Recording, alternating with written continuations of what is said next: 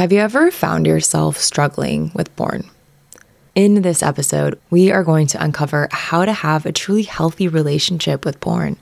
And I will say this right away, this is not an anti-porn episode because, believe it or not, I think it's here to stay. Everyone has access to it. It's all over the place. And sometimes it can be a positive, healthy, beautiful part of your sex life.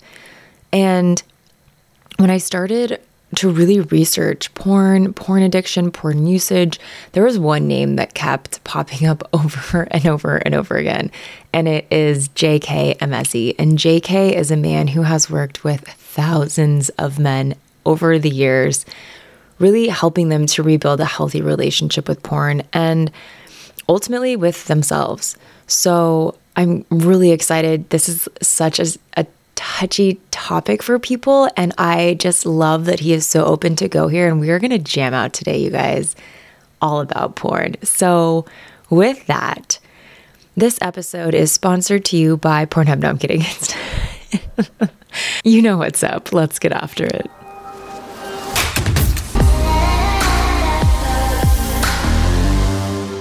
JK, welcome to The Naked Connection. I'm so excited to talk to you today all about porn. I'm excited to be here as well. Yeah. And in knowing that we were going to be talking today, I was looking up some stats that I was finding and I just thought I would share with the listeners as well that I found that 28,000 users are watching porn every second. Roughly $3,000 is spent on porn every second. And that 1 in 5 mobile searches are for pornography. So everyone is been exposed to it at some point, most likely. Everyone has opinions about it. And I think the topic of porn is something that a lot of people don't ever want to talk about.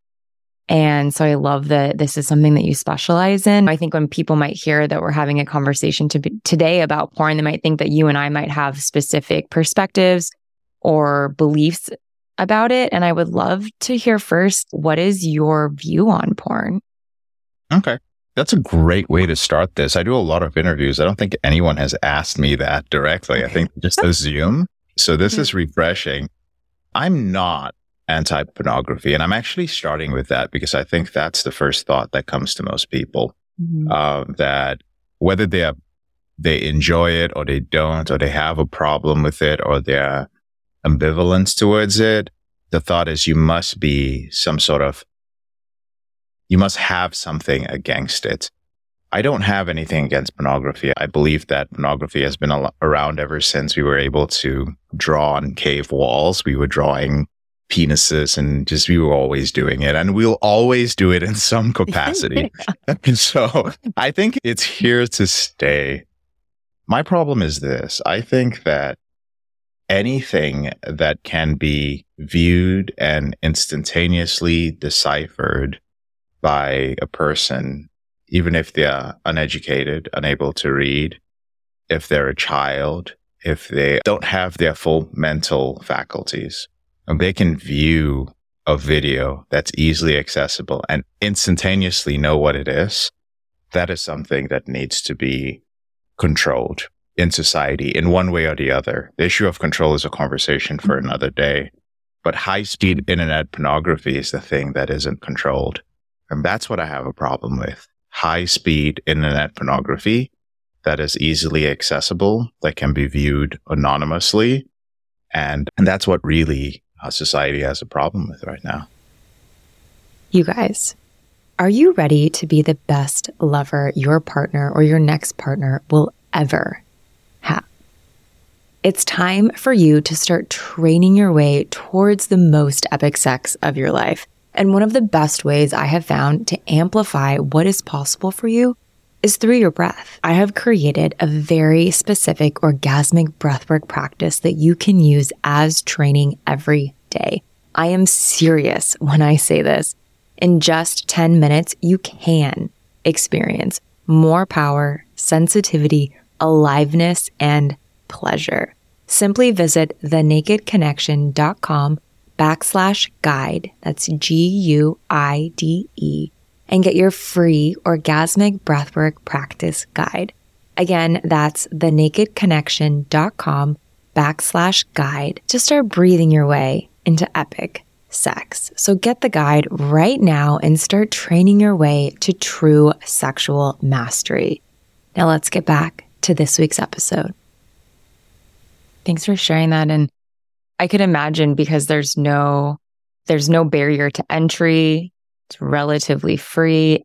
Anyone can access it at any point in time. So it's just readily available at all times. Yeah. That's the big issue with it. When you think about it, back in the day, when it came to access, someone would have to get on the bus or find a way to the other side of the tracks or the seedy part of town and find a VHS or a video store or a magazine. And they would have to smuggle it, for lack of another term, all the way over to their home. And they would have to hide it. It was a physical thing. Now with this little device here, the kids in high school can just pull this up and they're viewing pornography. So the accessibility is one thing. And also the novelty factor, right? There's endless novelty. It just doesn't end. You could keep, I don't know if in the stats, there was stats on how much pornography is actually being produced, but there's a lot of pornography being produced in real time. And so when you combine the hairless monkeys that we are with a dopamine inducing activity that's endless, you get a problem. Okay. One thing that, I think I've had conversations with guys about this already, and I imagine that people listening might be wondering, is this question of, do I have a problem? And I wonder if you could help decipher how to know if something is an addiction or if we're healthily exuding sexual behavior. Like, how does someone know if they have a problem with porn? Good question. I'm not a big fan of the term addict because it carries just so many meanings with it, right? So people think it's somebody who's on the street, someone who's constantly making bad decisions, somebody who looks a certain way. And that's not the case with someone who struggles with a compulsive sexual behavior. That's the word we prefer to use, compulsivity, which means that despite the fact that it is having a negative impact on some domain of your life and you want to stop, you cannot stop. A more explicit example would be a man who has masturbated to the point of sexual satiation, which means that you've released so much prolactin that you can't even get an erection again, but you still view pornography. And then you ask yourself, why am I doing this? Physically, I'm incapable of doing it. I'm actually hurting myself, but I'm still doing it. Why would I do that? Why would I do that 3 times a day? Why would I induce it when I actually don't feel any urge? That's the point of compulsivity. And it doesn't matter how often that's happening. What matters is that you go through periods of time, whether they're spaced out by weeks or months, where there are marked instances of compulsivity. Yeah, I appreciate you sharing that in that terminology. I know, and I'm in grad school right now to be a therapist, and they actually have changed in the DSM. They don't use an addiction anymore. It's a substance use disorder. So yeah, there's a lot of movement away from that, because I think, to your point, people hear that term and there's all of these misconceptions and assumptions about it. So I appreciate you calling out in it the compulsive element of it that comes up. Maybe someone isn't in a state of the compulsivity where they feel, I'm in this place and I'm still doing this, but they're worrying about heading in that direction. Are there signs or maybe symptoms that might be coming up for someone if that is the case? Yeah. Anytime that if they find that they experience a lot of anxiety, they experience stress, strong emotions, or a lack of intimacy or loneliness, those 4 in particular. And if they find in those instances that sexual urges come up during the time that they're experiencing those, there is a chance that they're dealing with a compulsive behavior. And those aren't random. Those are the 4 main reasons why most men end up using pornography compulsively. You could add one more, which I would call an unresolved issue, which could be some traumatic incident from the past that they're medicating with orgasm. But if they find that they're not using any other coping strategy, like you could go to the gym, you could go for a walk, you could call a friend when you experience anxiety, right? You could read a book, you could pray, you could meditate, but your go-to is instantly pornography. Now, when I say instantly, for those of you listening, it doesn't mean that you go straight to pornography. Usually there's a pattern because this is a process addiction as opposed to a substance abuse addiction, which simply means that the drug you're seeking is your endogenous. So it's endogenous opiates, the endorphins and dopamine that you're seeking. And so you're not really looking for something out there. You are actually addicted to a certain part of the process. For instance, for someone who's dealing with a pornography addiction, let's say they work from home, they get really stressed out, they have a deadline, and they're not sure if they can reach it. Their cortisol level raises up, they're a little bit stressed, and then there's some anxiety. And once that happens, part of their process would be the release of norepinephrine, right? Norepinephrine helps you focus. It's a cousin of adrenaline, but it also comes up when you have a lot of anxiety.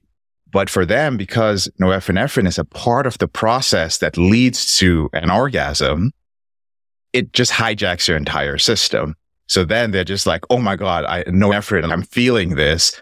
And they're like, oh, I feel something down there. If they were to describe the feeling themselves. And so they're like, you know what? I think they don't want to be too explicit. So like, I think I'm just going to go to Instagram and see what's happening. Right? I need something. So they go to Instagram, but the first thing that they're drawn to is some chick wearing something skimpy in the gym, right? And they go down this rabbit hole. And less than 5-10 minutes later, they're like, you know what? Screw it. I'm going to put aside my filter. I'm going to go to that website. And then they start going through whatever ritual or routine they have, closing the blinds, making sure the door is locked, making sure the FBI agent in your thingy is not watching you, put the table for it. You go for it, right? Incognito mode. Yeah. And then they have at it. But that's how it typically happens. Okay. I love the way that you just walked us through that process and explained what's happening physiologically in the brain and in the body to understand why this behavior can happen and why we would go down that path. I'm curious, do you have any idea what is happening to the brain when we're watching porn? Yeah. So it's not what's happening to the brain, it's what's happening to the individual's brain, right? Mm-hmm. It's not just the brain. I know people love to talk about what's happening to your brain. The reason I talk about the body and the brain is because in order for us to short circuit the addiction cycle or the compulsive cycle, you do want to be in touch with your physical body as well. So the first thing that happens before somebody views pornography is they see something that is triggering, and that leads to a release of testosterone and norepinephrine. This is for men, for male clients, right? Testosterone is synergistic with dopamine. That's one of the reasons why it's released as well. And once this process begins and they start releasing norepinephrine, the next thing that happens is they start going through the ritual that I described. I used to think it was adrenaline, and there's a wonderful site for those of you who are really interested in the studies. And if you are as well, Kirsten, called Your Brain on Porn by the late Gary Wilson. And there's so many studies, and they keep releasing studies every week on how this works. So the truth is, some of the things I knew about this 2 years ago, full disclosure, have changed. I used to think it was all about dopamine. Come to find that it really wasn't just about dopamine. But I came to realize that the release of norepinephrine was the main thing that triggered a lot of guys to begin that searching behavior. Norepinephrine is almost like a videographer that's following you through the process. And it's not just your body, but it's your body and your brain that's remembering. So that's what's triggered when you're going through the process. Dopamine, it builds up the anticipation for the release of all the other endogenous opiates. So it's not just dopamine that's released when you orgasm. There are other endorphins that are being released. But dopamine is released prior to the orgasm as well. And so what a lot of men are actually doing is there is anticipation of actual orgasm. this is the reason why a lot of men find themselves edging, because most men are edging at different points in that process. Some men are edging because they want to prolong the release of dopamine, that is the opiate. And some are edging because they want to prolong that feeling of having norepinephrine within them. So then each time they watch a scene and they're like, okay, I could orgasm to this, they're like, no, it's not good enough. I'm going to find something more extreme, something more taboo. And it's quite individualized. So one of the things that we found out at Elevated Recovery is that certain clients who have ADHD and are prescribed medication, which releases norepinephrine, like Strattera, or for some clients, things like Adderall, they get a little bit hypersexual. But that's because of the release of norepinephrine. And the medication, it's supposed to release norepinephrine so they can focus more. But because they already have a process addiction, it just makes them super hypersexual. So they just feel like, oh, I'm methed out and I really want to act out. But that's because that's the process. So we tell them to get off that medication and get on something else while their brain rewires. Long story short, they edge and they prolong it till they just don't want to prolong it, or they accidentally cross that line. Then they ejaculate an orgasm. Wow. This explains a lot. And it's so funny when you were saying that, I was thinking about how there's research that's come out that shows that similarly, when it comes to vacations, people enjoy planning a vacation just as much or more than they do the vacation itself, or that there's these elements of the anticipation of what is to come that our brains and our bodies actually enjoy more or just as much as the event of it in and of itself. So it's really fascinating to hear what is happening in our brains and our bodies in regards to porn and orgasm as well. I remember coming across that fact regarding vacations as well. Also within our program, we also have structures and systems for men who travel, and also when they come back from vacations as well. They're more likely to slip and relapse after a vacation because there's a little bit of a dopamine drop. Maybe they don't enjoy the vacation as much as they did the anticipation of it, but there's no doubt that during the vacation, something's happening. And right after, when they return to their regular environment, they are more likely to slip or relapse because they're still seeking to, their baseline has changed. So they're trying to upregulate to get to that point again. And that's why they often slip or relapse. And then interestingly enough, we had a lot of guys who were sex addicts within the program who they understood certain things, like women that they acted out with were more aroused after vacation. So they were just like, if they were trying to get with a girl, they knew the best time was just like right after vacation, a few days after, because she was still on that dopamine high. That's not how they described it. That's what I came to understand over time. Interesting. Yeah. And you mentioned kind of this building of watching one clip and then being like, no, I'm looking for something more extreme or something more taboo, and kind of this cascading event, and thinking about habituation and how our bodies just kind of become used to certain things. And I'm curious, what have you found in terms of porn, and I suppose sex as well, of like how that kind of can grow and change over time? Yeah. So men can get habituated as they keep seeking more and more taboo material. It can go all the way to the point that a man who identifies as straight can end up viewing pornography that is not in line with whatever he feels his sexual orientation is. Now, there are lots of people. I put out a video a while ago, and I'm just going straight to the extreme point. Guys can start off watching vanilla pornography. And one of the easiest ways to prove this is to try and define what vanilla pornography actually is. And just by doing a search, you'll find that there's actually nothing like vanilla pornography. They're not two people like gently making love missionary style. It just doesn't exist anymore. Who wants to even watch that, right? So you just don't even see that. Everything is just straight to something extreme.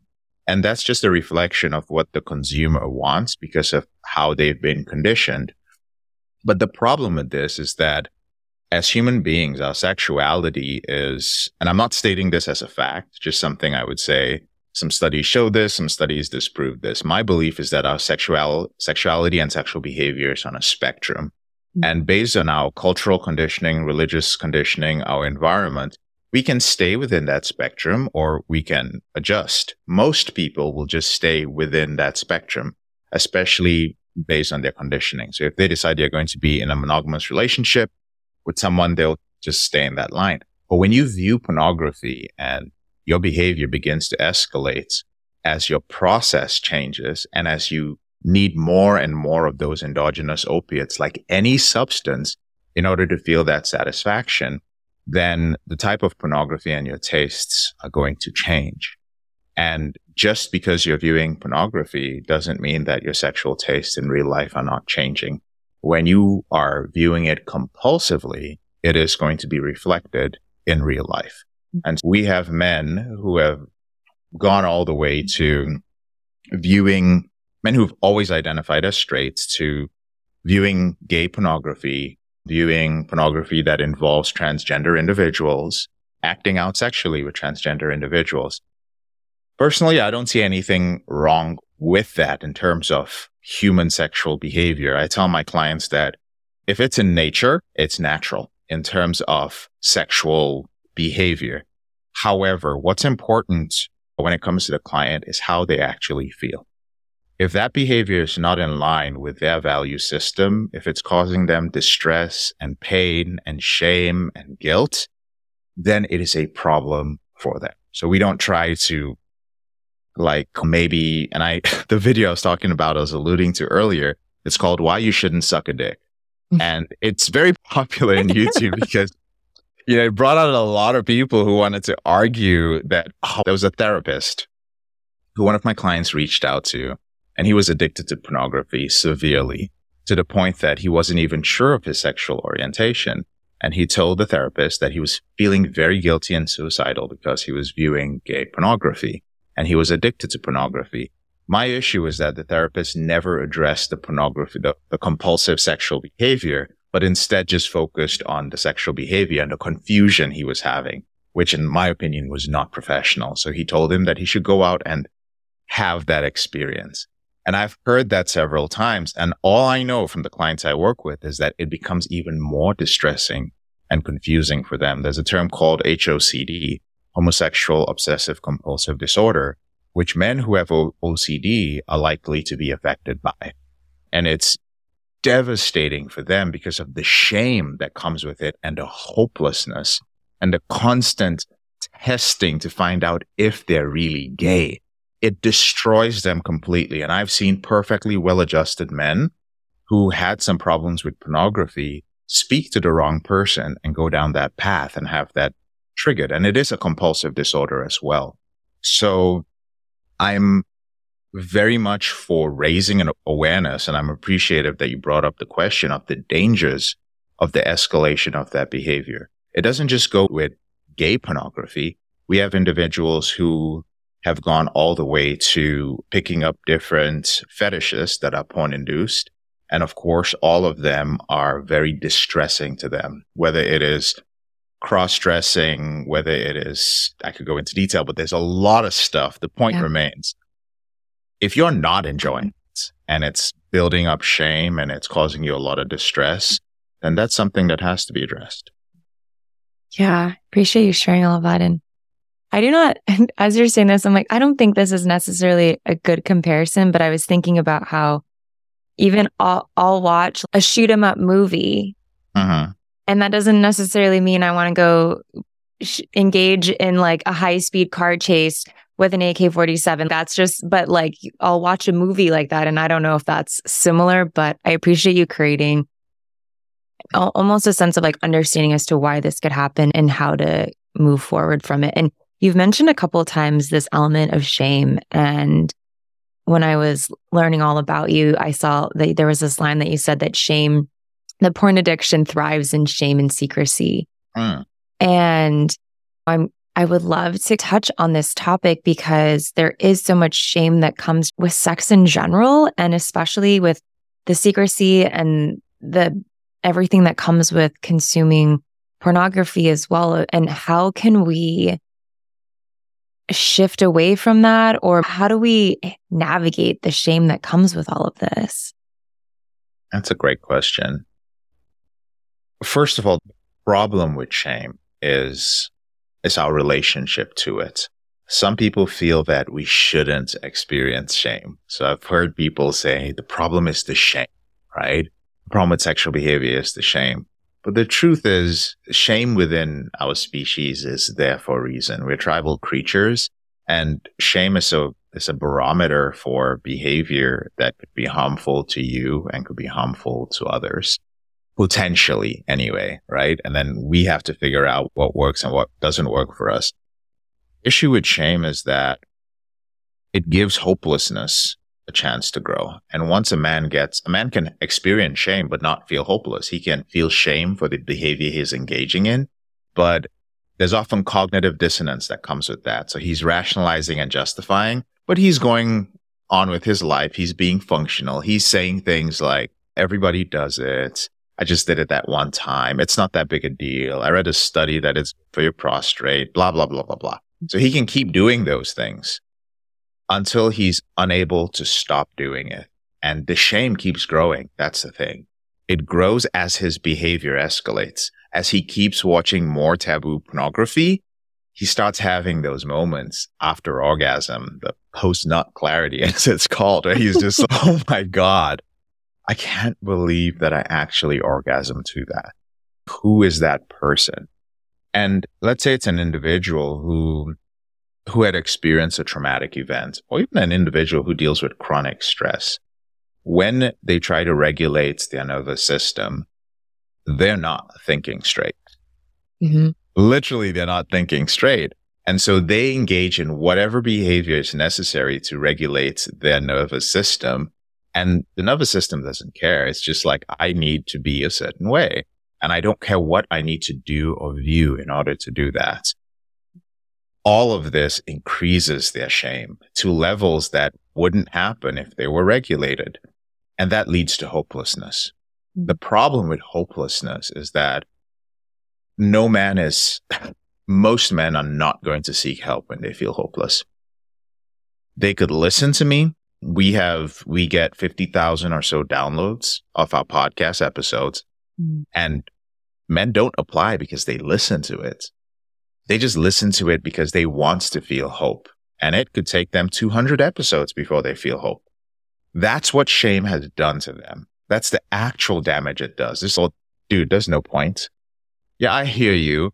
I hear about this guy who healed himself and recovered, but something is inherently wrong with me. Shame builds up the hopelessness, and eventually the hopelessness just leads to them feeling unworthy. And at the end of the day, what they're really feeling unworthy of is being loved, right? And once you're at that point, it feels like game over. I want to know, those of you who are listening and going, that's what I'm dealing with, dude.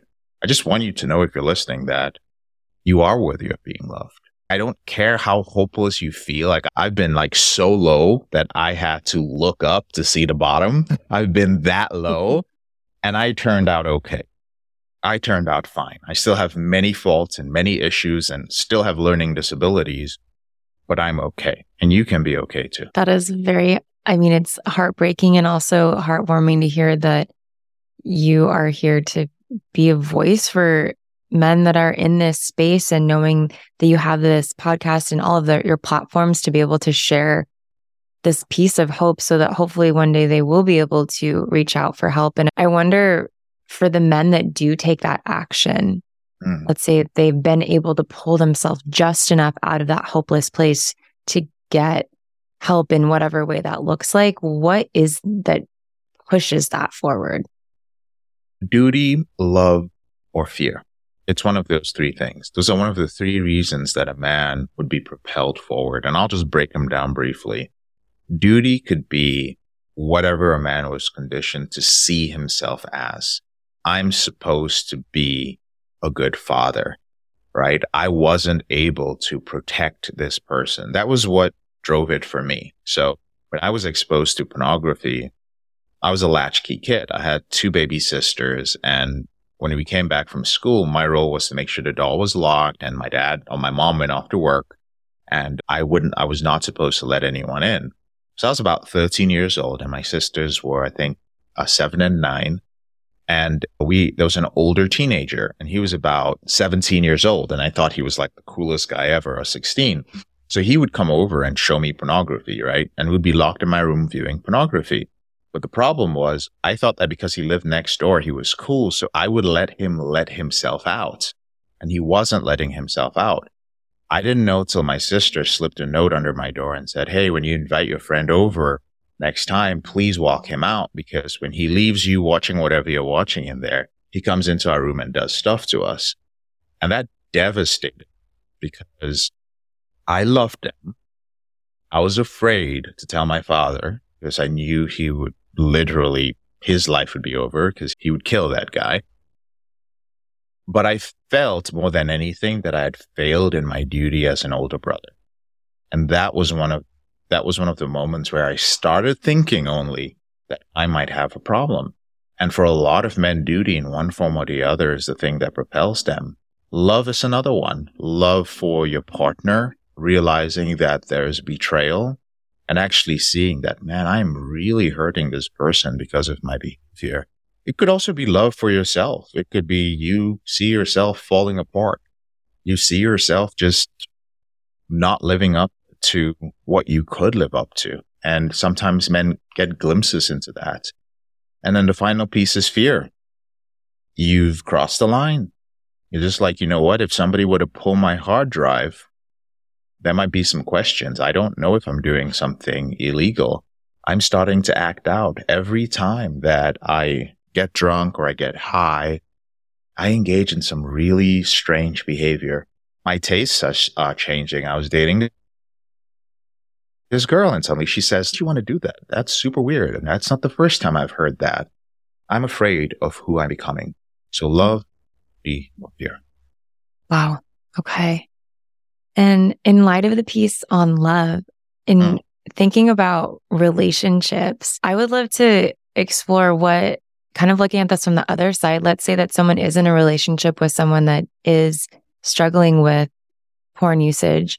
How can this person be of support, and how can you navigate a relationship in recovery or when this is going on? What does that look like? For the female partner of an addict, the most important thing is to realize that it's not your fault.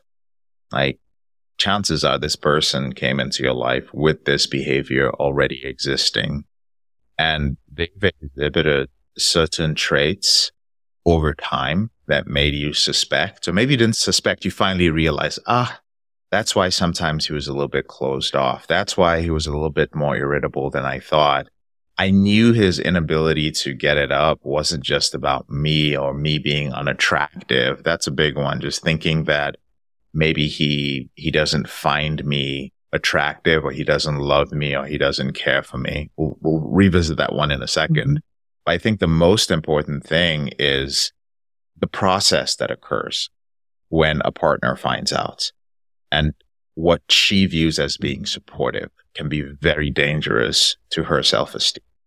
Let's say you have a partner and he's been closed off, and there's so many things in terms of intimacy you'd like to get from him. And he sits you down one day and he says, I want to tell you something. He says, this is really hard for me to say, but I've been struggling with pornography. Like, it's been a problem for me, and because of that, I've not been able to get it up.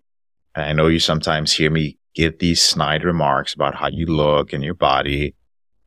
I was listening to this guy's podcast and I just realized, wow, porn is doing this to me. And I really wanted to tell you this. What often happens if the partner doesn't have any of her past trauma triggered, which sometimes happens because she might feel betrayed. You lied to me. Why didn't you tell me this? And I view that as cheating. If that doesn't happen, what's likely to happen is she feels compassion for him. And she goes, wow, thank you for sharing this with me. I'm like, I didn't know. Why didn't you tell me? What can I do? And how can we work through it? And what are you doing? This is actually very dangerous. This is a place to be very careful. And I really want to make a point of it because not enough people do.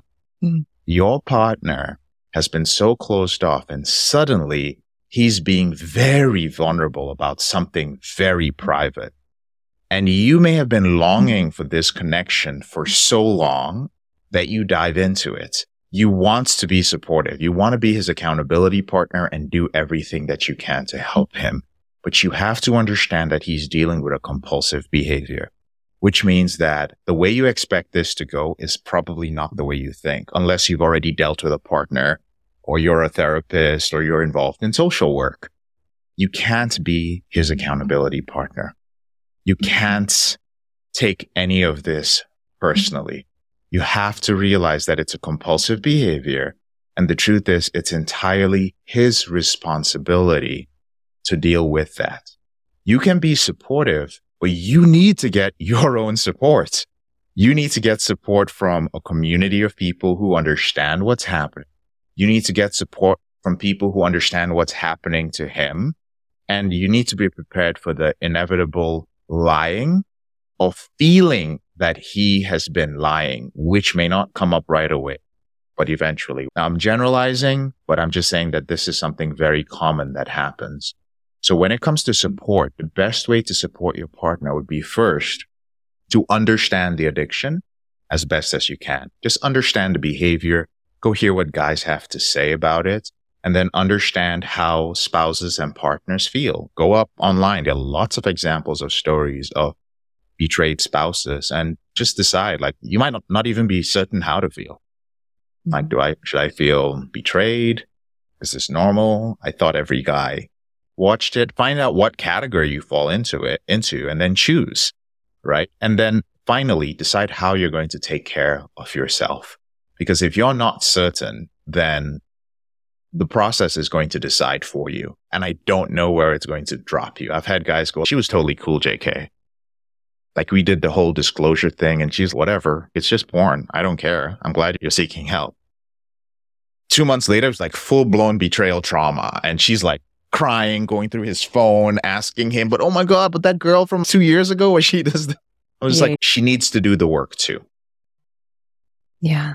I'm really glad that you shared all of that, because I think first, for someone to be able to get to a place to share that with their partner is really big. And then knowing how to respond. Sometimes I think we don't know how to navigate big, tough conversations like this. So that's all super, super helpful. And thinking about, as someone's in the process of recovery, and I know you use the term reboot, not necessarily recovery, but just thinking about looking at relapsing and what kind of, as someone, let's say that they've taken this step, they've gotten out of that hopeless place, they're moving forward, they're taking actions, and then they're faced with an activation or something that compels them. How do you move forward from that? We're very big on building a philosophy around this. And we start off with something called defining your reboots is, and for those of you who are listening, you mentioned the reboot versus recovery thing. We simply use the term reboots because, again, same reason we don't use the term addict. Recovery carries a lot of stigma with it. And recovery at the end of the day has this image of recovering that which you lost to your compulsive or addictive behavior. There's nothing wrong with that. I think everyone should. But truth is, sometimes we've lived with certain behaviors for so long. And I think with sexual compulsive behaviors, because of how long we are sexually active in our lives and how complex that is and how intertwined that is with culture and the people we meet and our environment, the person you were at 25 is very different from the person you are at 35 or 45. And because of shame, it takes people a lot longer. And of course, how easy it is to hide a sexually compulsive behavior. It takes people much longer to seek help. You're not recovering stuff from 25 when you're 39. You're a completely different person. You probably have to, what will work best for you is likely to hit the reset button and just rebuild everything. And that's a perfectly healthy thing to do, especially when it comes to your values and your standards. But defining your reboot, defining where you would like to be ultimately. And that also includes defining what you do when it comes to slips and relapses, whatever you want to call them. So to answer your question, the principle we have is that relapses are data. They are not an opportunity for you to get emotional, beat yourself up, feel like you lost or you failed. In fact, it's not even a return to the previous behavior. We don't look at any of that. We simply look at the raw data of what actually happened. What boundary did you cross? What was the self-care that you did not engage in? What was the thing that triggered you? Because the truth is there are only a handful of things that are doing that repeatedly. And we believe that everyone is the best expert. You are the best expert at yourself. You just haven't been taught how to step out of that emotional state that you get into when you relapse and actually rationally look at what's happening. And I know for those of you listening, it's easier said than done when I'm triggered. And yes, we know that. But we also have another principle called working with your brain instead of against your brain, which simply means that when you do things in a repeated way, even if you fail sometimes, your subconscious mind is still keeping track of it. Subconscious mind begins to realize that, so he's still relapsing, but it's different. When he's relapsing, this time he's actually sitting down and journaling. He's actually asking himself why he did this. Wow, he's journaling with this part of himself. Now, the relapse still happened, but because you didn't give it any emotional attention and instead you focused on the why, your subconscious begins to realize that perhaps that's something important because it takes a little bit of willpower to do that. A lot of men try to use willpower to stop the relapse. I'm like, that's just going to end in failure. I'd much rather you reserve your willpower for after the relapse, which you usually just, what the heck happened? Yeah, if there's any willpower left, use that to reflect, do an autopsy of the actual relapse and make that a habit. And it becomes so much easier and quicker to rewire your brain when you do that. Yeah. Wow. I love that way of looking at it as a data point.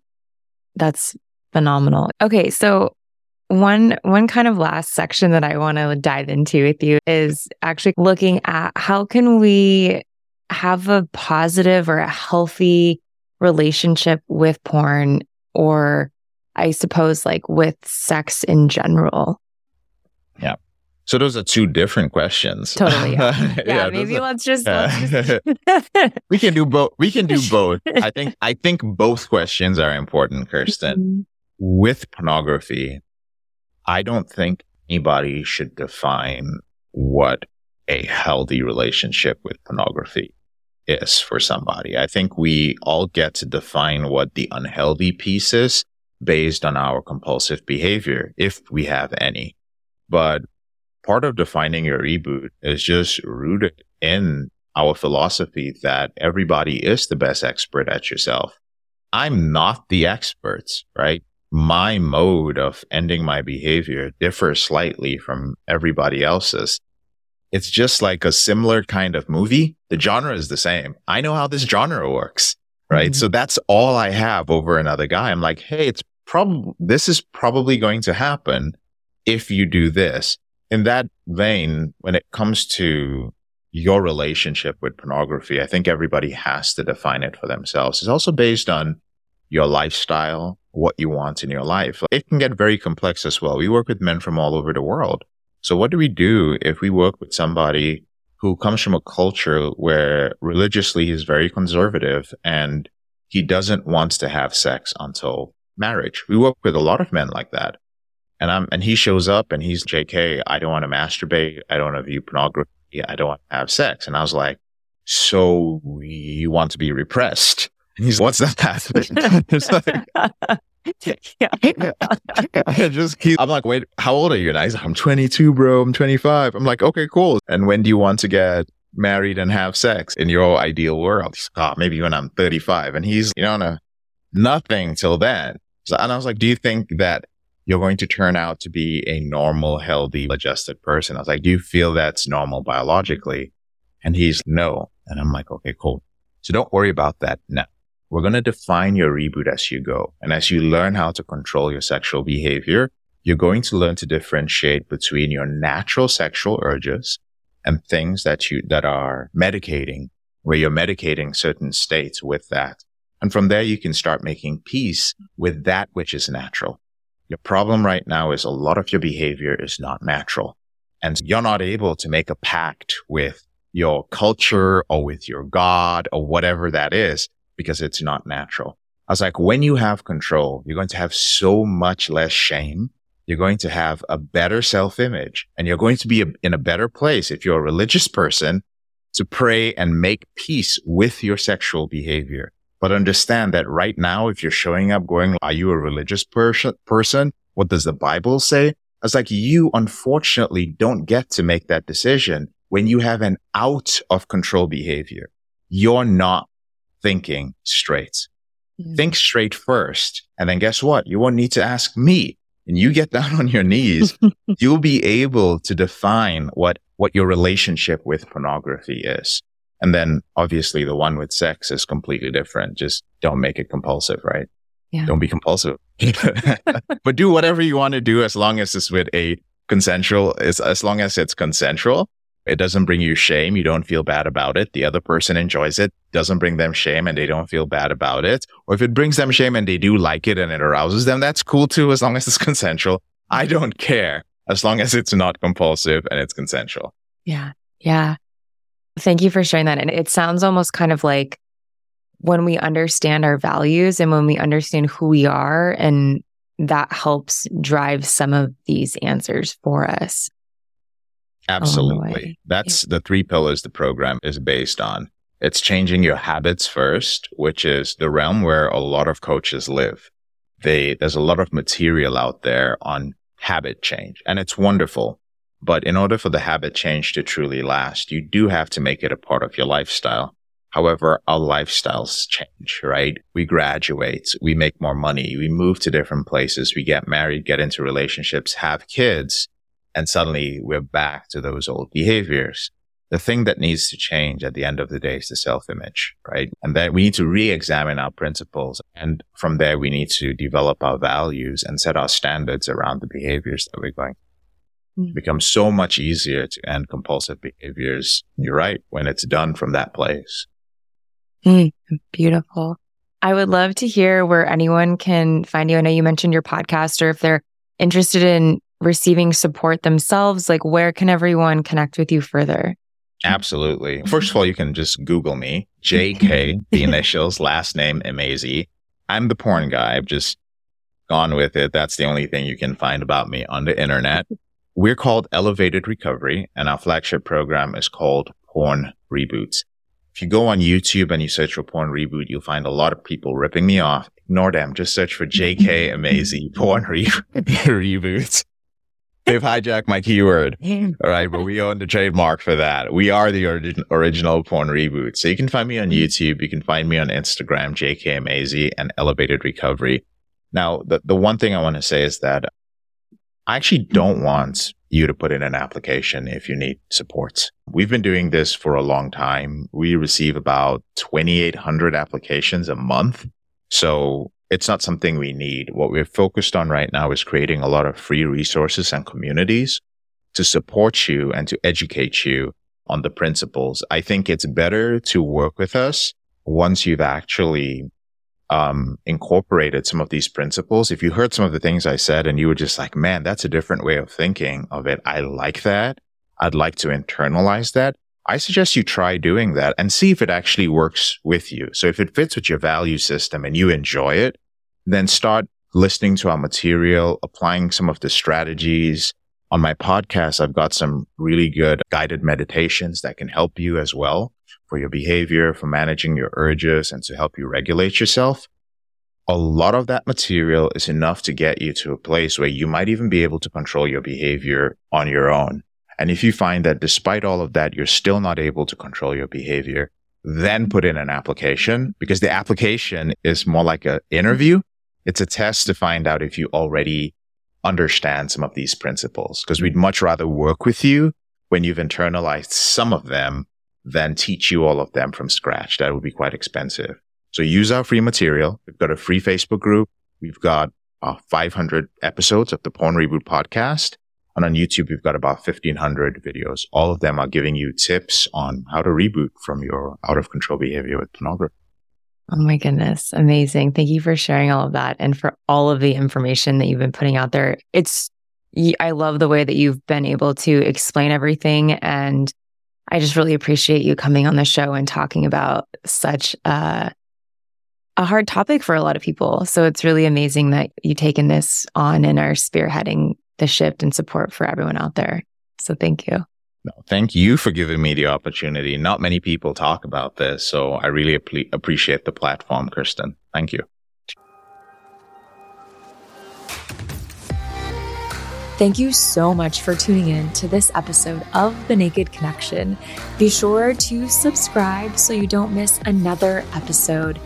Trust me on this, your sex life and that special someone in your life will thank you for it. And if you really love the show, please take a moment and leave a 5-star review or a written review and let me know what you think. It would mean so much to me and this show. Until next time, happy connecting.